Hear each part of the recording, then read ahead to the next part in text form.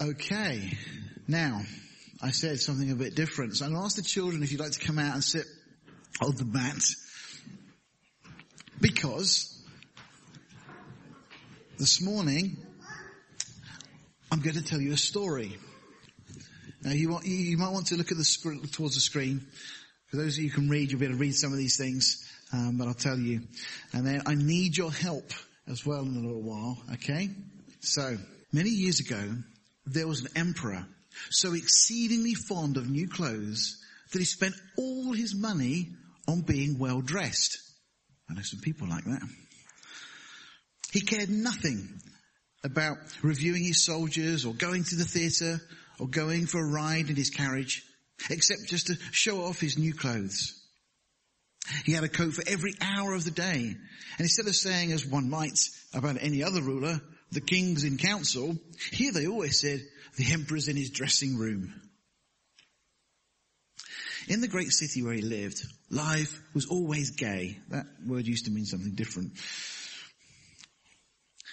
Every day, many strangers came to town, and among them one day came two swindlers. They let it be known that they were weavers. And they said that they could weave the most magnificent fabrics imaginable. Not only were their colours and patterns uncommonly fine, but the clothes made of this cloth had a wonderful way of becoming invisible to anyone who was unfit for his office or who was unusually stupid. Those would be just the clothes for me, thought the emperor. If I wore them, I would be able to discover which men in my empire were unfit for their posts, and I could tell the wise men from the fools. Yes, I certainly must get some of the stuff woven for me right away. So he paid the two swindlers a large sum of money to start work at once. They set up two looms and pretended to weave, though there was nothing on the looms. All the finest silk and the purest gold thread which they demanded went straight into their travelling bags. And while they worked empty looms far into the night. I'd like to know how those weavers are getting on with the cloth, the emperor thought. But he felt slightly uncomfortable when he remembered that those who were unfit for their position would not be able to see the fabric. It couldn't have been that he doubted himself, yet he thought he'd rather send someone else to see how things were going.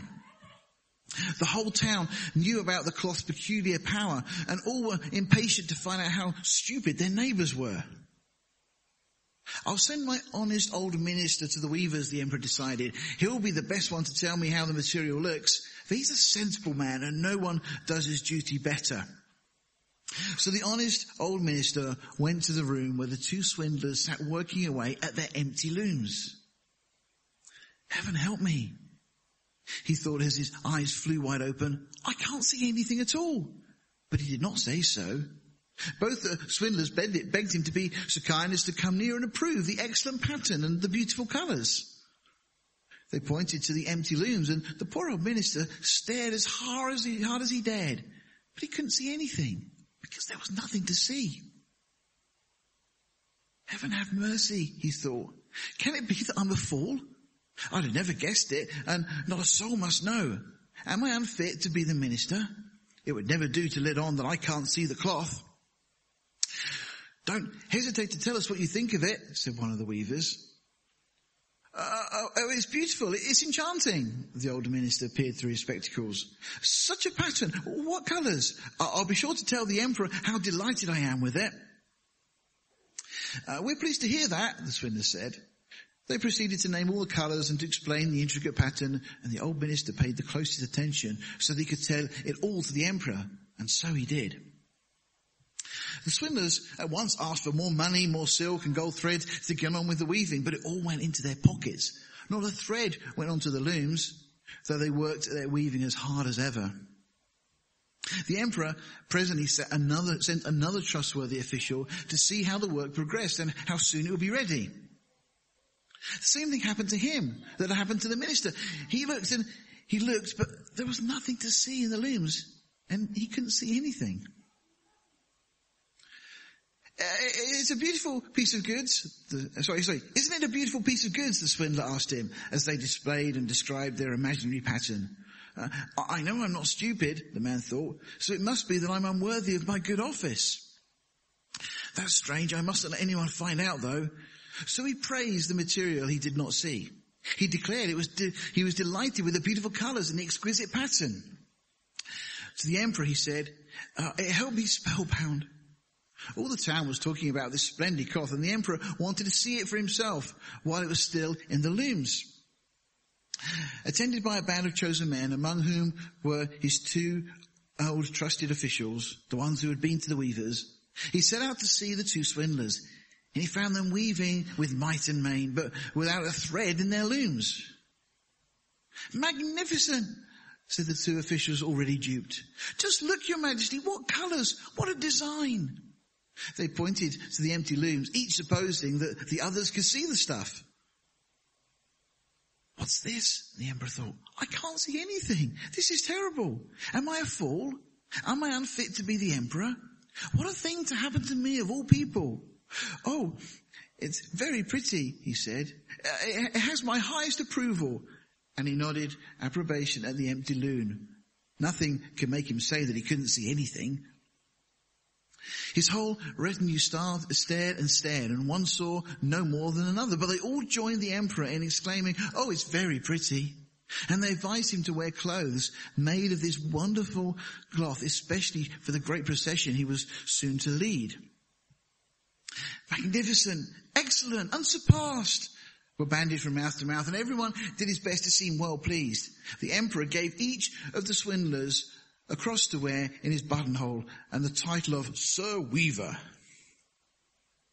Before the procession, the swindlers sat up all night and burned more than 6 candles to show how busy they were finishing the emperor's new clothes. They pretended to take the clothes off the loom, and they made cuts in the air with huge scissors. And at last they said, now the emperor's new clothes are ready for him. Then the emperor himself came with his noblest noblemen. And the swindlers each raised an arm as if they were holding something. They said, these are the trousers, here's the coat, this is the mantle, naming each garment. All of them are as lithe as a spider's web. One would almost think that he had nothing on. But that's what makes it so fine. Exactly, all the noblemen agreed, though they could see nothing, for there was nothing to see. If your imperial majesty will condescend to take your clothes off, said the swindlers, we will help you on with your new ones here in front of the long mirror. So the emperor undressed, and the swindlers pretended to put his new clothes on him, one garment after another. They took around the waist and seemed to be fastening something. That was his train as the emperor turned round and round before the looking glass. How well your majesty's new clothes look. Aren't they becoming? He heard on all sides. That pattern, so perfect. Those colours, so suitable. It's a magnificent outfit. Then the Minister of Public Possessions announced, your majesty's canopy is waiting outside. Well, I'm supposed to be ready, the emperor said, and turned again for one last look in the mirror. It's a remarkable fit, isn't it? He seemed to regard his costume with the greatest interest. The noblemen who were to carry his train stooped low and reached for the floor as if they were picking up his mantle. Then they pretended to lift and hold it high. They didn't dare admit they had nothing to hold. So off went the emperor in procession under his splendid canopy. Everyone in the streets and the windows said, oh, how fine are the emperor's new clothes. Don't they fit him to perfection? And see his long train. Nobody would confess that he couldn't see anything, for that would prove him either unfit for his position or a fool. No costume the emperor had ever worn before was ever such a complete success. But he hasn't got anything on, a little child said.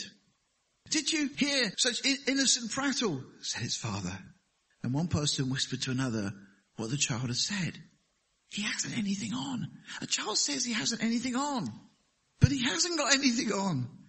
The whole town cried at last. The emperor shivered. He suspected that they were right. But he thought, this procession has got to go on. So he walked the more proudly than ever. And his noblemen held high the train that wasn't there at all. Now that's an old story. But you know, the same things happen today. The same things happen because people still believe things that they know aren't true. And they pretend it's true because otherwise other people might think they're stupid. Now, we've got two books in this world, two very famous books. One of them was written by a man called Charles Darwin. Okay?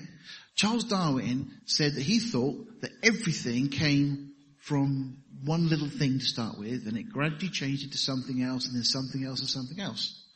Okay? No evidence for it.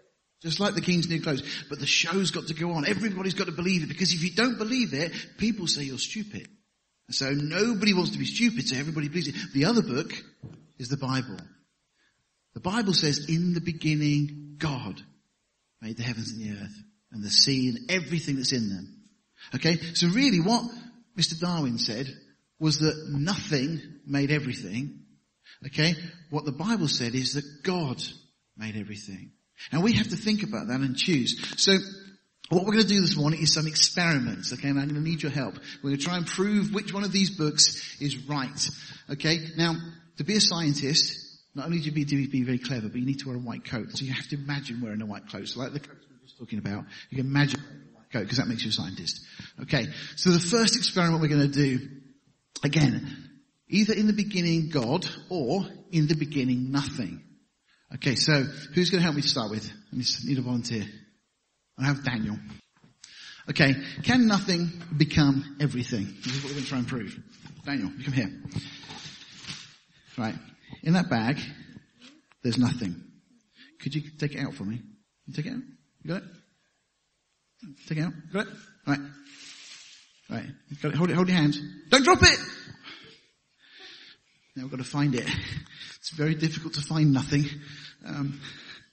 Fortunately, I've got another bag. We're okay. I was planning on this. Okay, so, if you take nothing out, again, hold your hands. Got it? Sure you got it? Okay. Now, I want you to see how long it takes for that to become something. Okay, we'll just wait.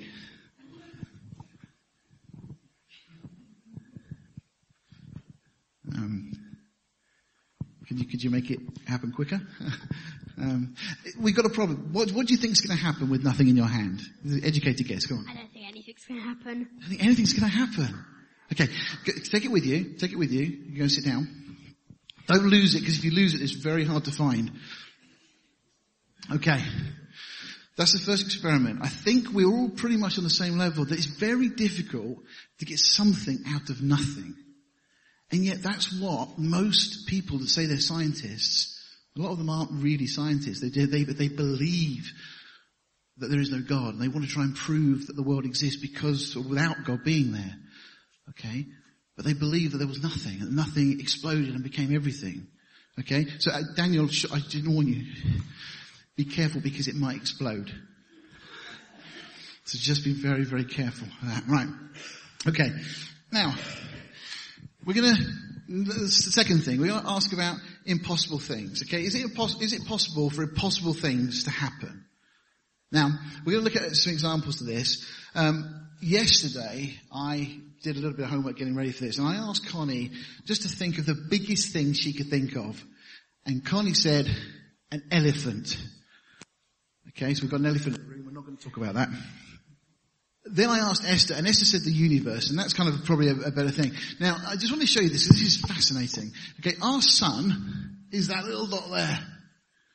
Now, our sun's pretty big, I think you'll agree. Alright? But if you compare it to these other suns that are out in the universe, including this one, this VV Cepheid, absolutely massive. Again, we just look at the size. That's the size of our sun compared to one of these other suns that's out there. And then that's the size of our sun here compared, just a little dot compared to the other. It's absolutely huge. I just show you that because I thought that was fascinating. Just a quick question though. What do you notice with these suns? What are they all doing? Do they look hot or cold? They look cold? Really? That one maybe, the blue one maybe a little bit cold. But what you notice is they're all burning up, they're all hot. What happens if something's burning? What will happen eventually? Anybody? If something's burning, if you think of a candle, what will happen? If the candle's burning, what will eventually happen? It'll disappear. It will disappear. Yeah? Eventually it will burn out. And one of the things that science has now realized is that the universe hasn't been around forever. It must have had a beginning. Otherwise, all these would have burnt out if they'd been here forever. What's the first verse of the Bible? So the Bible says there was a beginning. Science now knows that the Bible is absolutely right. There was a beginning. Okay, so science actually is starting to agree with the Bible. In fact, science always agrees with the Bible. But I'm not interested in the big things. It was the small things. Now, I also said to Connie yesterday, I said, what's the smallest thing you could think of? And Connie said, a baby. I think a baby is quite a small thing. I'll let you agree with that. Yeah, okay. Anybody think of anything else as small? Look at that. Wow. An ant is pretty small. Anybody think of anything smaller than an ant? An eye? Well, depends on the size of the ant and the size of your eye, I suppose. An electron. Fantastic. Electron is a very, very small thing. Okay, we'll just talk a little bit about these things, because we are made up. Everything that exists is made up of atoms.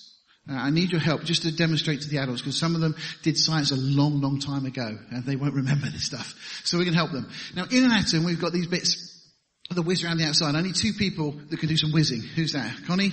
I know you can whiz. Caitlin, do you want to whiz? Yeah? Okay, can you just go and stand here? Can you come and stand here, both of you? I want 2 people to be protons. I'll have a meter and, yeah, I know. And so have, yes, and Daniel, do you want to, okay, right. So if you 4 want to go and stand in the middle, okay, stand right there, stand really close to each other. Oh, hang on, no, you can't do that. You can't do that. You can't, because like charges repel, alright? So that means that the neutrons you've got to push apart, but you've got to stay close together and push apart at the same time. And the protons again, you've got to push apart and stay together. Can you do that? Can you push apart and stay really close? Do it. No, you've got to be closer. And push apart. You've got to push. It's very difficult to do that, isn't it? While you're figuring that out, we're going to come back to that in a minute. I need you two to be the electrons and whiz right around the outside. Okay? Can you go for it? Go around that way. Mike, don't trip. Go around that way. As quick as you can. Okay. So this is what happens in an atom. Okay? In an atom, it's fantastic. Now they do it lots and lots of times every second. And again, one more time. Alright? You've got to be pushing apart and staying really close. Okay, great. Okay, fantastic. Okay, you can stay there. Right. Connie. Okay, so just 1 second. How did you feel about that? Was that alright? No. It's very negative. You sit down. Let's go. Right. One of the problems we've got in the center of an atom is that like charges repel. So you should all push apart. But you don't. And no one knows why. But the Bible says in the book of Colossians that Jesus holds all things together. And there is no other explanation as to why you're held together. Okay. So, Amita, what were you? You were the proton, weren't you? Yeah? How did you feel about that experience? It was great. Yeah. See? Positive. Esther, how did you feel about being a neutron? Meh. Yeah. No charge. Okay. You can sit down. Thank you. Okay. So, if you sit down, we'll look at the screen. So everything starts with an atom. Atoms join together and make something called molecules. Oh, no, sorry. That's wrong. It's not supposed to be Mickey Mouse. They join together and make molecules, okay? And molecules we recognize that make up all the things we know, okay? So if you get oxygen and hydrogen, 2 parts of hydrogen and 1 of oxygen, you get something called H2O, which is water, okay? So water's made up of hydrogen and oxygen. And everything we know is made up of these molecules. But molecules, okay, let's look at this. Start with the atom. Alright, then we go on to our molecules.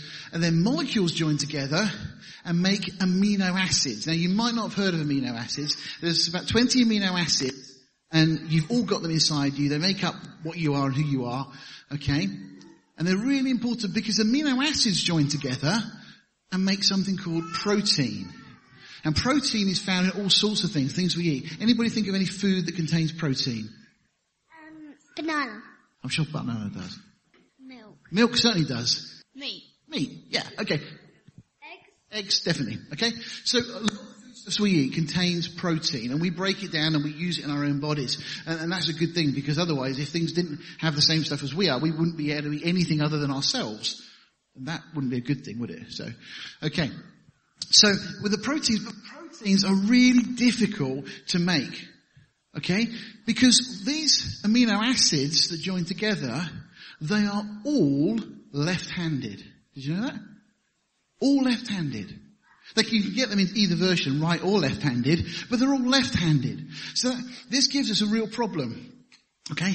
This is like randomly flipping a coin and having it always land on heads. Now, just so happens I've got some coins. So do you want to come over and grab a coin, each of you?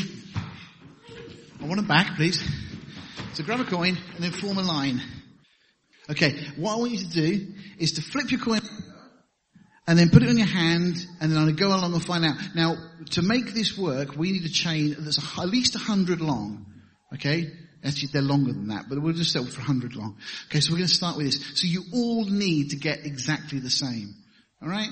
And that's what you need to start to form a protein, which is a basic building block of things that are alive, living things. Okay? So James, what have we got? Have you got heads or tails? So that's the heads. What have you got? Heads. Okay, we're going well so far.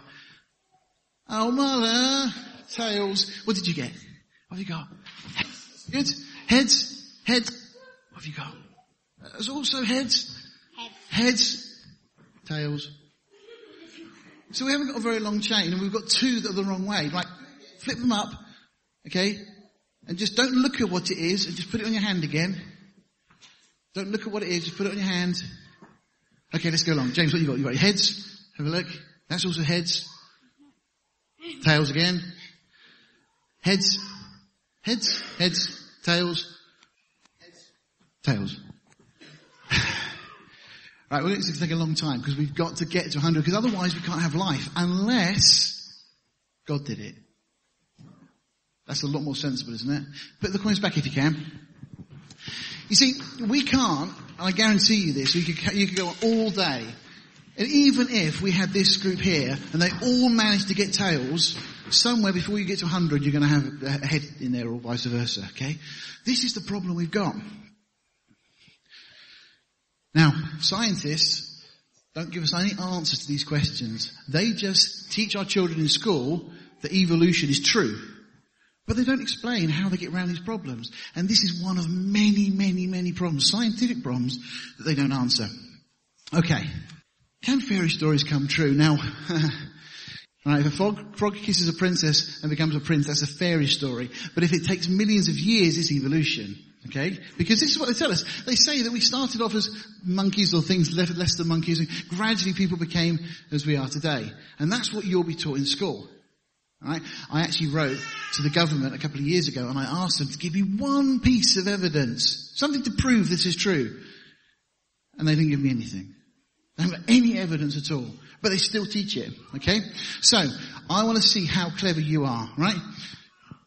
Right. See how we get on with this. What comes from an apple pip? Now think carefully before you answer. An apple tree? Yeah, an apple tree. From an orange pip. Orange tree. Yeah, an orange tree. What would come from a grain of wheat? Why'd you have to give me that one? Yeah. It's not that hard. Alright, I'm going to pick on one of the adults. Matt, what would come from a sunflower seed? This is a test of your IQ, right? Sunflower. Sunflower. Strawberry plant. Anybody? Strawberry. You see, all of these things, and I've done this with a number of people. I did this with my boss at work a little while ago, because he said, you know, evolution's true and things like that. I said, no, we can prove evolution's not true. And I just took him through this, and everyone was around there, and nobody has given me ever any different answer to these questions. Nobody has said that something will produce anything other than it is. Alright? Just give you a quick example. Alright. Connie, While we're doing this is your jigsaw. Okay. That's a Peter Rabbit jigsaw. I want you to put that together so I've got a picture of Thomas the Tank Engine. Go.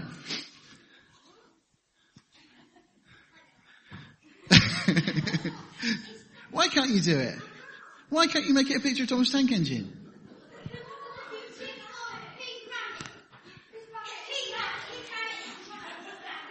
So you see the problem? You can't make it anything other than it is. Why? Because the only information that's there is the information to make a picture of a rabbit. What about a real rabbit? Do you think a real rabbit could ever become something different? Why? Because all the information inside it...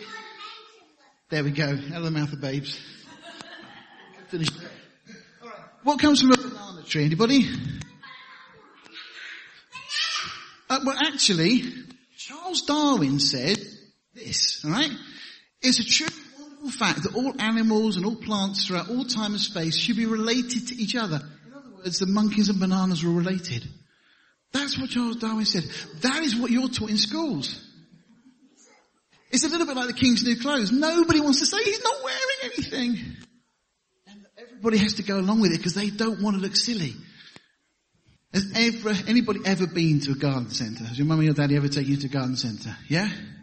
Have you ever got a packet of seeds? Okay? And I know some of you have done these experiments at school because I remember Marla, she brought home some seeds once and we grew something from them. So what have you grown? Anybody grown anything? You grew strawberries. Okay?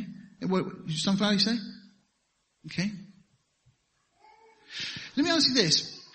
These people go to a lot of effort printing a picture on the packets that they sell you of what they are pretty sure that's going to look like. That's a bit of a gamble, isn't it? That's taking a risk. How do they know that the seed is going to produce that? Well, it's the same reason as the puzzle can only produce the same picture as it is. Because the information in the seed is only the information to produce that flower. And that's why they are quite happy to put on the packets a picture, because they know it can't ever be anything other than that.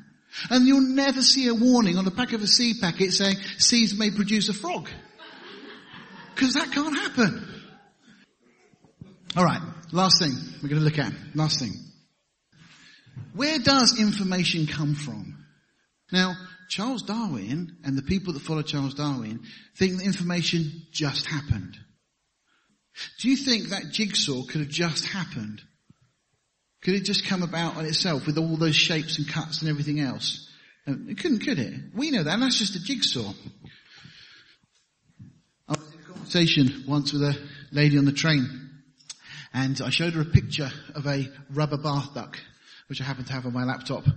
Don't ask me why, but and I said to her, do you think that could have happened by chance? A rubber duck, maybe we just got some plastic and things. Do you think it can happen? She said, well, of course not. I said, so why do you think the real thing could? And she went, and she started to think. That's a good thing when we get people to think. Okay, I want you to, some of you are very, very good with numbers and with letters, alright? So, look at those letters. There's 3 letters, and I want there's at least 2 words you can tell me that come from those letters. Pardon? Dog, you can spell dog, D-O-G, and you can also spell God from those letters, G-O-D, couldn't you? Okay. Can you spell cat? From those letters. That was brilliant, by the way. That was fantastic. You did exactly what I asked, but could you spell cat from those letters? Why? Because you can't change them. They are what they are.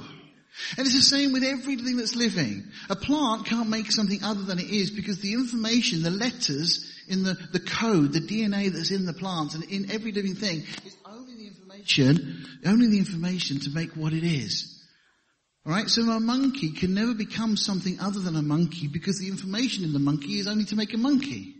Okay? Right, let's see how good the adults are. How many words can you make from Christmas? Have a go.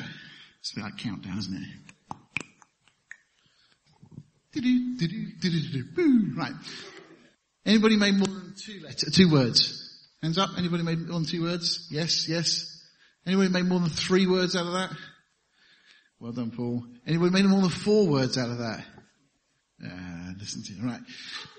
There's actually 301 words you can make from the word Christmas. Okay? And there's just some of them. There's 7-letter words, 6-letter words, 5 letters, 4. I didn't bother putting the rest on there. There's over 300 words.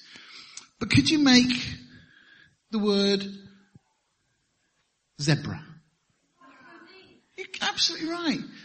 You see, it doesn't matter how complex it is. If the information is still missing, there's no Z or Z in the word Christmas, you couldn't get zebra. Okay? It's the same with everything. You can only get from the information that's already there. So, what have we learned? Well, a lot of people in the world will tell you that they're clever because they believe in evolution. And all scientists believe in evolution. Well, that's not true.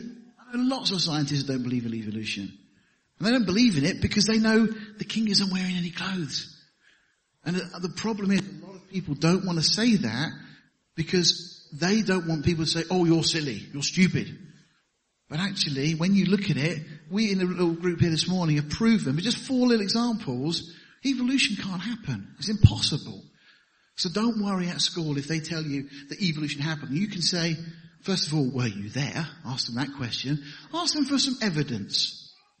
Ask them just one piece of evidence. There isn't any. Okay? It's like the king's clothes. It's like saying, well, show me a piece of the cloth. They can't because there's nothing there. So, it comes back again to these 2 books. Either Darwin was right or the Bible's right. And we've already seen from the things we've done that everything that Darwin said doesn't work. It doesn't happen. But everything the Bible said, we know to be true. You see, the Bible says that everything reproduces after its kind. 12 times in the book of Genesis, the Bible says things reproduce after their own kind. In other words, what they already are is what they'll reproduce. That's science. That's what we see. That's what we observe. Darwin said things reproduce other than their kind. They'll produce something else. It's like that picture. You'll never get that picture to be Thomas the Tank Engine. Doesn't matter how long you wait. Oh, by the way, Daniel, how are you getting on with nothing? Has anything happened to it? No. You see, if we gave it till next Sunday, Esther's now got it. Okay, let me get back around. If we gave it till next Sunday, do you think anything would have happened? If we gave it 100 years, do you think that would help? If we gave it 1,000,000 years, must be proven now. No, it's nothing. I know people want it to happen, but it doesn't. This is the problem. If you suddenly say a long period of time, people think, well, probably. But nothing is nothing. It will still be nothing tomorrow. You see, either in the beginning there was nothing or in the beginning with God. The Bible says, in the beginning, God created. And that makes so much sense. The Bible also said that God loves you so much that he sent Jesus to die for you, to pay for all the stuff you've ever done wrong or ever will do. Okay, and that's how much God loves us. And he's given us the Bible so that we can get to know him. That's why at Sunday school and on Sundays here we keep learning and learning more about the Bible. Because it tells us more about God.